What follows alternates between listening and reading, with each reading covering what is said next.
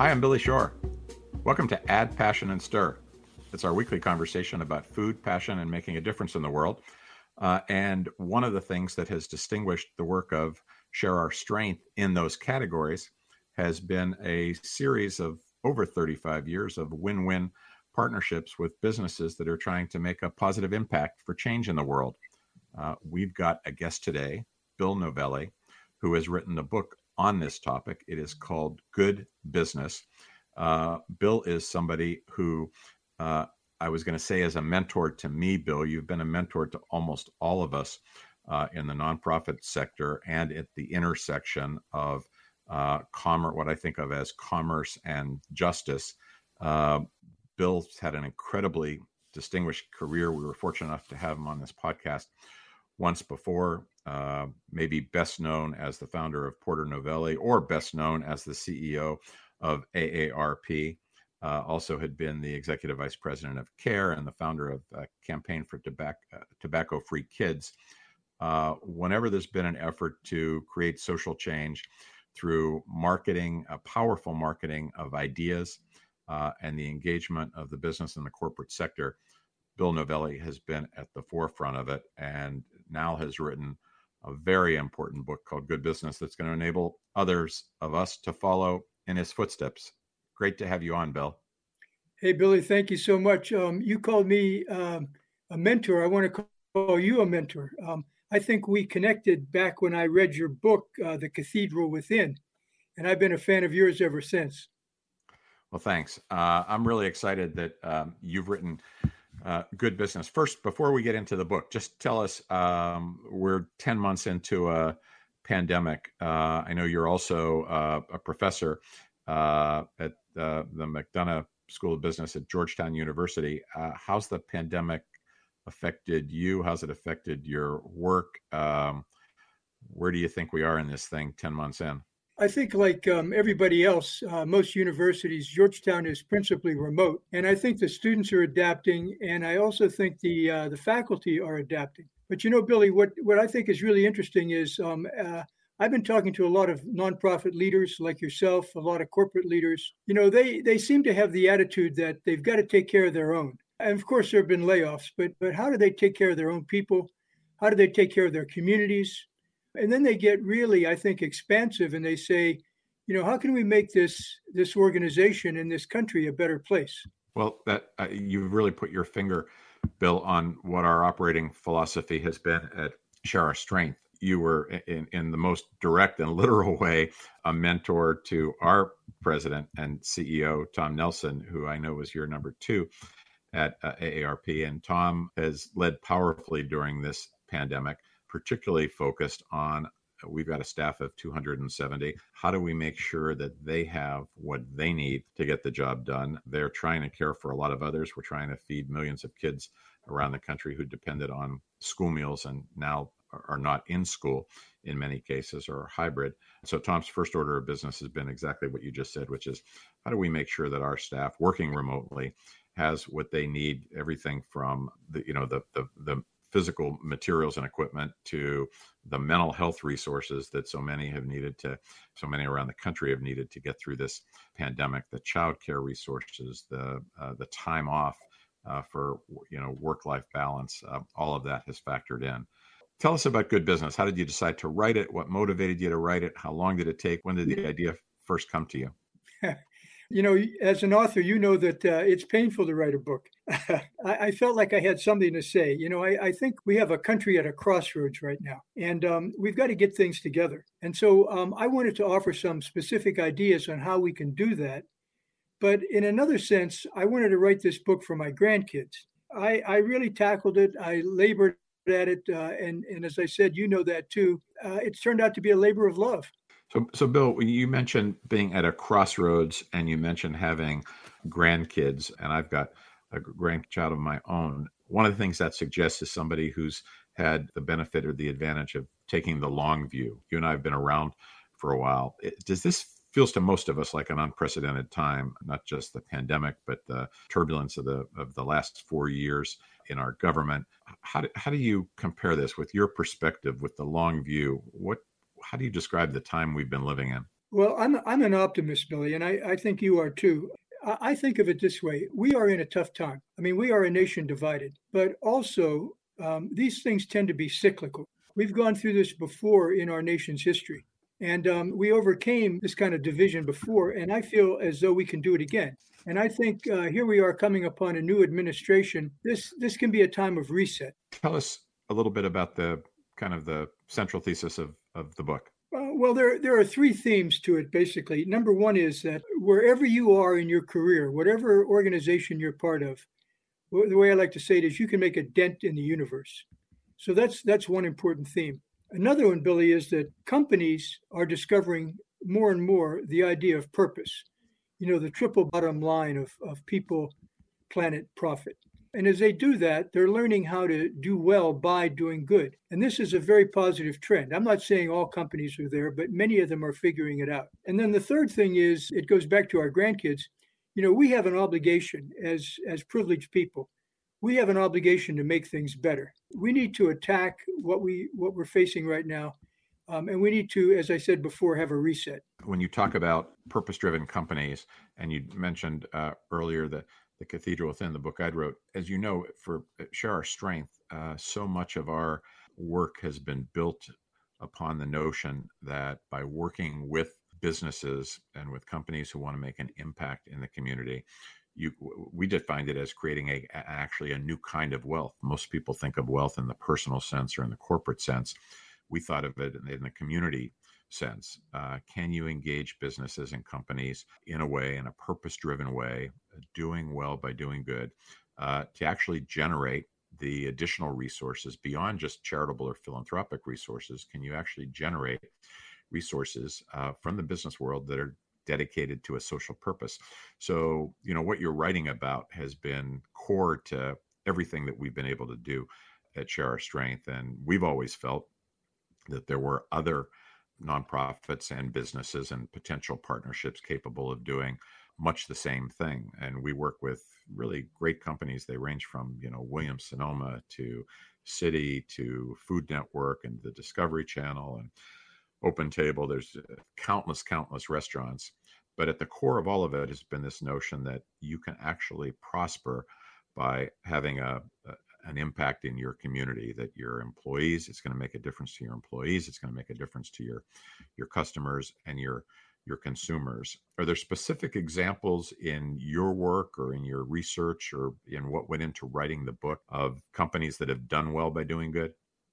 There are many examples, and I want to say that Share Our Strength, in my mind, is almost a prototype for partnerships. And I think that partnerships are a key way to create change. But, you know, and you've probably seen this yourself, you know, there are partnerships and there are partnerships.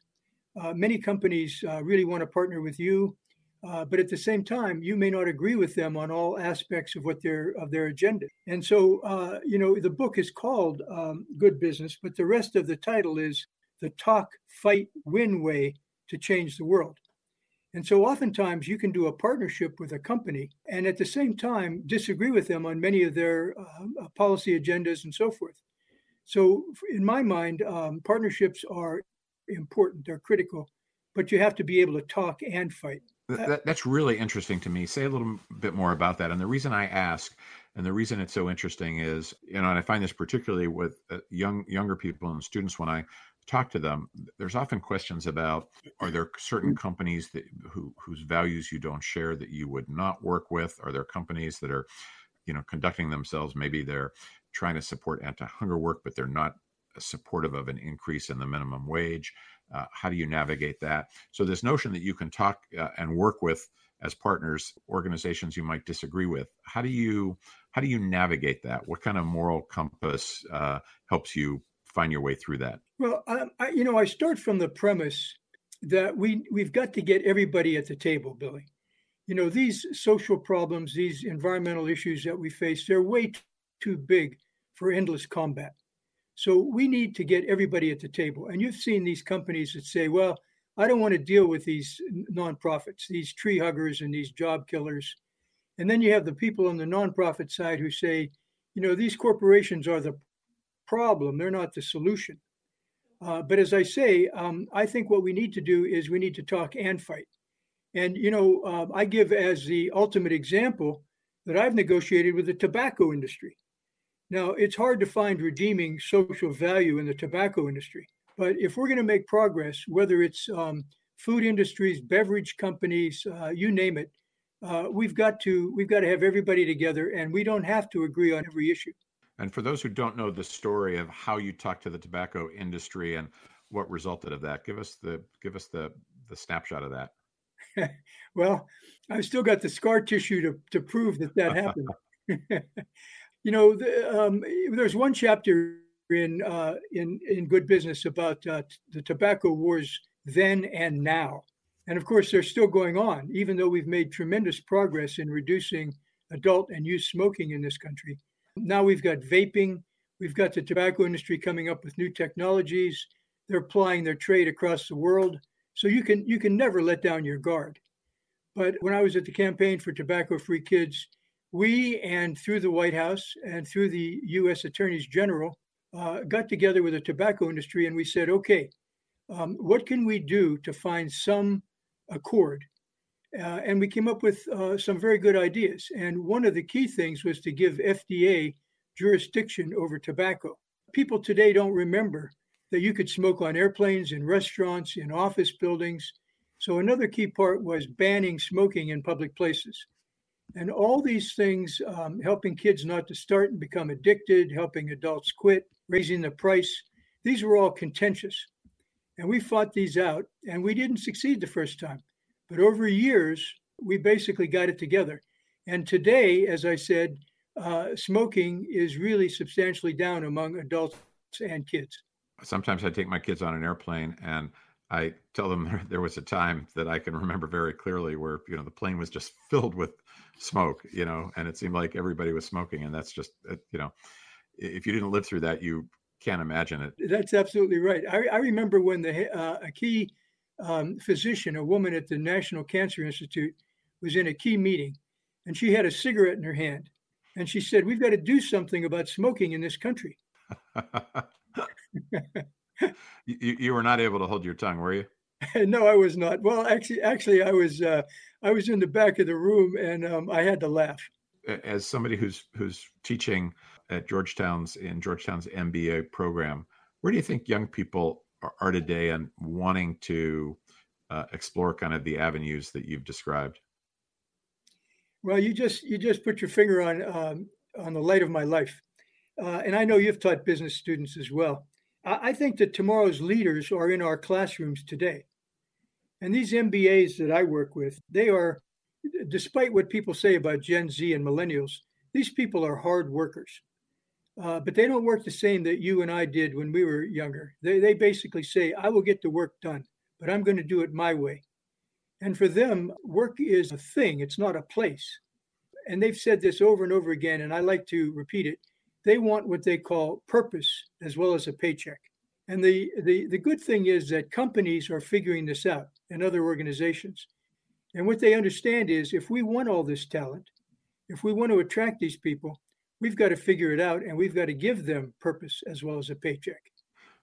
I really like the way when you were describing a purpose earlier, you talked about making a dent in the universe. And, so many times we hear people talk about changing the world, which many of us have an aspiration to do. And then the longer you're at it, and one of my points in writing The Cathedral Within, using cathedral building as a metaphor for, you may end up working on something your entire life without seeing it completely finished, is that social change takes a long time. You and I know this, and a dent in the universe, that's no small thing. It may not be the same as changing the world, but the notion that you can leave a dent, I think is pretty powerful way for people to think about and calibrate what they want to accomplish. How do you make a difference? And fundamentally, I agree with you. Everybody has the ability to make a difference, and the whole notion of everybody having a strength to share is at the core of Share Our Strength. But how do you do it if you're not Bill Novelli? How do you do it if you don't have the marketing savvy and the communications skills and the creativity? There's lots of different kinds of people with lots of different kinds of skills, but there aren't many Bill Novellis. And what kind of suggestions or recommendations do you make in the book for making a difference if you're somebody that hasn't done all the things you've done. Well, you're kind to say that about me, but my thesis, I think, is like yours. You don't need to be a marketing expert or a communications expert. Everybody can do this. So I want to give you a couple of examples. Eileen Boone is the head of CSR, Corporate Social Responsibility, at CVS Health, and she said that people clamor to get into their company because they believe in this. These are truck drivers, these are pharmacists, these are HR experts. You don't have to be a marketing person or a policy advocate or whatever. And a good example is we had a person on campus a few years ago, and he was talking about his pharmaceutical company using malarial drugs to their advantage in Africa. And afterwards, this young student went up to him and she said, I want to join your company and save the world. And he said, well, saving the world is good. He said, but I need people who understand supply chains. Huh. So you need commitment, but you also need competence. And this is why everybody can make a difference. I'm curious, since you teach business students in particular, do you have any recommendations around a question that I get a lot, and I'm sure you do too, which is young people saying, I do want to change the world. I want to make a dent in the universe. Should I go to business school? Should I get business experience? Should I go straight to work in a nonprofit? In many cases, I've found out, looking with the benefit of hindsight, that many people don't really take a linear path to that. But for somebody who's just starting out, are there any specific recommendations you have of what experiences they ought to get under their belt to make them most effective? Well, it's not an easy answer, as you know. So I've had students and young people come in to see me or call me or whatever, and they say, what's the path? What's the pathway? And I say, there is no pathway. You have to make your own. And mine certainly was not linear. And there are a variety of ways to think about this. You can go and work for a company and get experience and then go join a nonprofit. You can go into a policy school. You can get an MBA, you get a master's in public health. There are a lot of ways to do this. The important thing, I think, is to recognize that we all have the opportunity for long careers, and we will each find our own pathway. And that's the joy of it. And I know, Bill, that you had, one of the things that I feel like makes you the perfect person to write the book that you wrote was you kind of had an epiphany fairly early on in your career. I've heard you talk about it before, but I want to make sure our listeners hear it. When, you were using your marketing skills and realized that they could be put to a different purpose or a higher purpose. Tell us about that moment. Well, I started my career at Unilever. And, Unilever is a great company. Even today, they probably today epitomize corporate social responsibility. But back then, they didn't. It was all straight marketing and sales. And I was working on detergents and other exciting products. And then I went to a hot New York ad agency, and it was the same thing. I was working on kids' cereals and dog food and cat food and so forth. I was having a problem, Billy, and it was that I couldn't find any social relevance in what I was doing. And then the ad agency gave me a new account, public broadcasting. And it was the first time they'd hired an agency to build audience. And my first task was to go to a press conference. And it was run by a woman named Joan Gantz Cooney. And she was a clear educator. But as I listened to her in this press conference, I realized she was a marketing person as well. And she was saying, I'm here today to tell you that we're going to revolutionize children's education through television. And she was talking about Sesame Street. And this light bulb went on in my head. And I thought to myself, you can use marketing for many things besides products. You can use them for ideas and issues. I mean, marketing is kind of like a robust discipline. And I got this idea that I could apply marketing to all kinds of causes and issues. And that was a turning point for me. And I've pursued it ever since.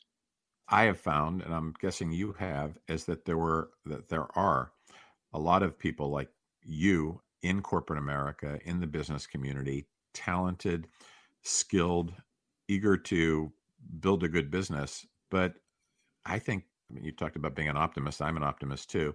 I think at the end of the day, there's something that's close to universal in most people, which is this desire to make a difference, to leave the world a little bit better. And I mean, do you find that to be a universal trait or a near universal trait? I really do. I think that, as we said before, I think that people in virtually every walk of life would like to do that. When I was at AARP, we had a lot of research showing that what people really cared about in their older years was what they called legacy. They cared about their children and their grandchildren. And the opposite was also true. Young people cared about their parents and their grandparents. And older people want to leave a difference. They want to leave a legacy. And even if you're a young person, you have the same kind of yearning. So we're glued together. The generations are glued together in this country and maybe everywhere. People want to make a difference.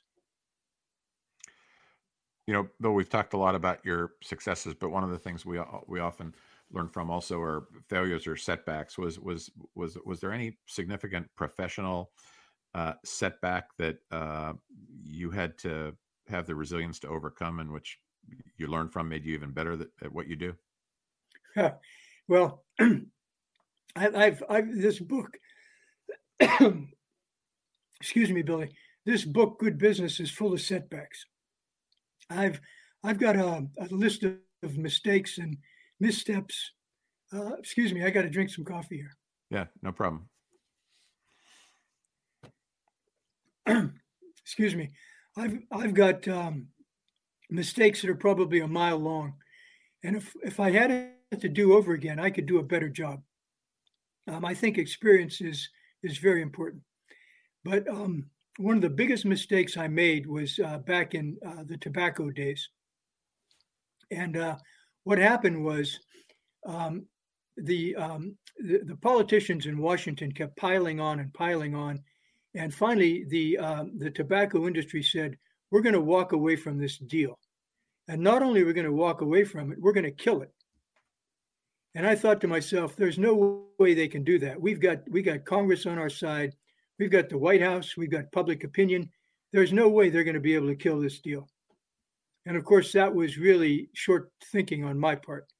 What I should have done was gone back to my benefactor, who at the time was Robert Wood Johnson Foundation. Steve Schroeder was the president. And I should have said, Steve, we're at a moment of truth here. I need another $50 million to make sure that we get this across the goal line. And I didn't do it. I just had, the idea that we were on top, and they did kill it. And it took another 11 years to get FDA jurisdiction over tobacco. So what you're talking about right now is such an interesting example of the kind of the triangulation that is often required between the nonprofit sector, the business or corporate sector, and the government sector. How do you think about the various roles of each? Some of our experience has been that, as a nonprofit, there are places where we have to prove the concept. We have to create these win-win relationships with corporate partners, and then at the end of the day, to really scale a good idea. And again, this has been in our space of childhood hunger. We've needed public policy to really scale it. How do you think about and talk to business students about what the right role of government is in this area? I think about it essentially the same way you do. I think we need all three sectors working together. And it is such a mistake to say that government is the problem. Government is not the problem. And when people say, I need a smaller government, we should have no government, small government, I think that's wrong. What we need is the right size government. So a quick example, right now, there's about a 3-year backlog at the Social Security Administration for disability claims. We need more people there doing that kind of adjudication. It's an example of how we need bigger government. In other areas, we need smaller government. Government can create wealth. If you look at the vaccines that are out now, governments had a hand in doing the basic science that created them. We need the civil society, which includes Share Our Strength. We definitely need the private sector, which has so much strength to offer. and we need government. We've got to figure out how to work together. So Bill, in terms of what we were just talking about with the important role of government, do you see opportunities in the new Biden administration for the kind of thing that you're writing about? I do. I think there are opportunities for us. As I said before, Billy, I think we need a reset. And what we need to do is that we need our leadership in Congress, in the new administration, in state capitals. We need people to cross the aisle. So one of my all-time favorite politicians was former Senator Olympia Snowe. Yes. And I think she epitomized the courage of crossing the aisle. And there are many others. There are people in the current Congress as well. We need to find the what I call the pragmatic center. Most voters are in the middle. They're not on the extremes. I feel that I'm in the middle. I like to say, find the pragmatic center where we can figure out what to do. You don't have to abandon your convictions. What you have to do basically is to say, we need to make change. We need to do things for the public. We need to do things, as you said earlier, for the military. And we can do this. We can do this. And it doesn't take, Jim Hightower is a guy who said, the only thing in the middle of the road are yellow lines and dead armadillos. And that's very cute, but it is not true. The majority of the voters in this country are in the broad middle, and that's what we have to take advantage of. Well, and as you know, there's been the emergence over the last couple of years of something in Congress called the Problem Solvers Caucus, which is a bipartisan group. They played a role in getting the stimulus done, and I think they're the pragmatic problem solvers, Democrats and Republicans who are not trying to score political points, but trying to get things done. It seems like it's not in vogue today as much as we need it to be, but it sounds like you're hopeful that can come back.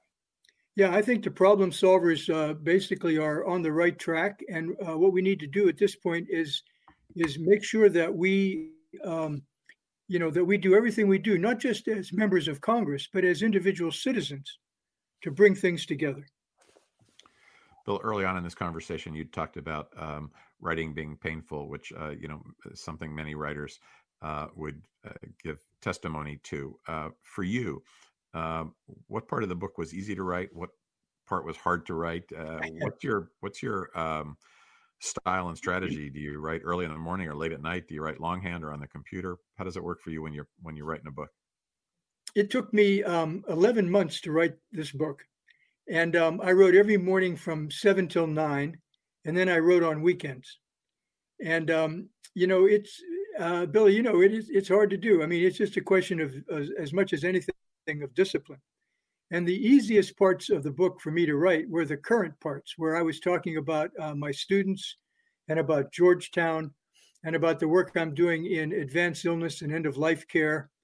And then the last chapter on what do we owe our grandchildren. Those parts were easier than going back and going through my old journals and reconstructing some of the things that happened in the past.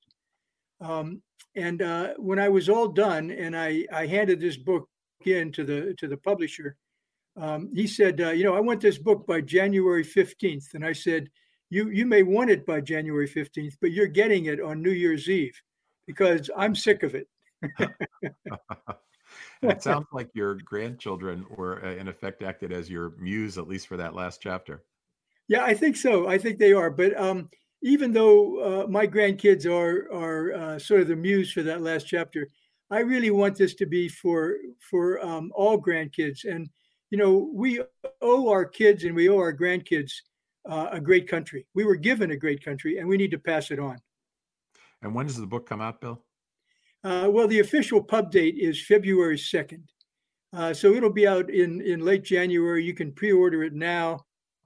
I'm really I'm at a stage now where I just want to see what it looks like. So you haven't gotten your hard copy yet? Well, I've got what they call an ARC, Billy, an advanced reader's copy, and I've sent them out to people. It's not the same, though. It's not the same, right? And one last thing I'm curious about. I think of this book and its message, particularly of doing well by doing good, as a message for everybody from the business students we've talked about to corporate CEOs and elected officials. Where do you think there's resistance to this idea? Who's not buying into this? Who still needs to be persuaded? Well, I don't know if it's a matter of persuasion. I think it's a compelling strategy, but I think there are still bad actors out there. You can open the Wall Street Journal any day of the week and you'll see corporate misbehavior and so forth. So it's not like everybody's got it figured out. But for the most part, I think we're on the right course. We're taking the right steps. As you said, students, corporate executives, nonprofit leaders, government officials, we're going in the right direction. We just have to basically get it together. Well, it feels to me like there's no doubt that the philosophy is taking hold. It has been taking hold. Hopefully, this book accelerates it. Hopefully, it leads to more people choosing the path that you've chosen. As you and I have said, we know that they want to. So the book is Good Business, the Talk, Fight, Win Way to Change the World. That sounds so Bill Novelli to me, the Talk, Fight, Win Way to Change the World.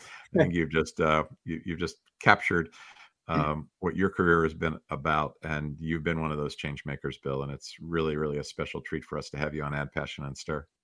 Billy, it's such a treat to be on with you. You're a terrific interviewer, and you're a mentor as well.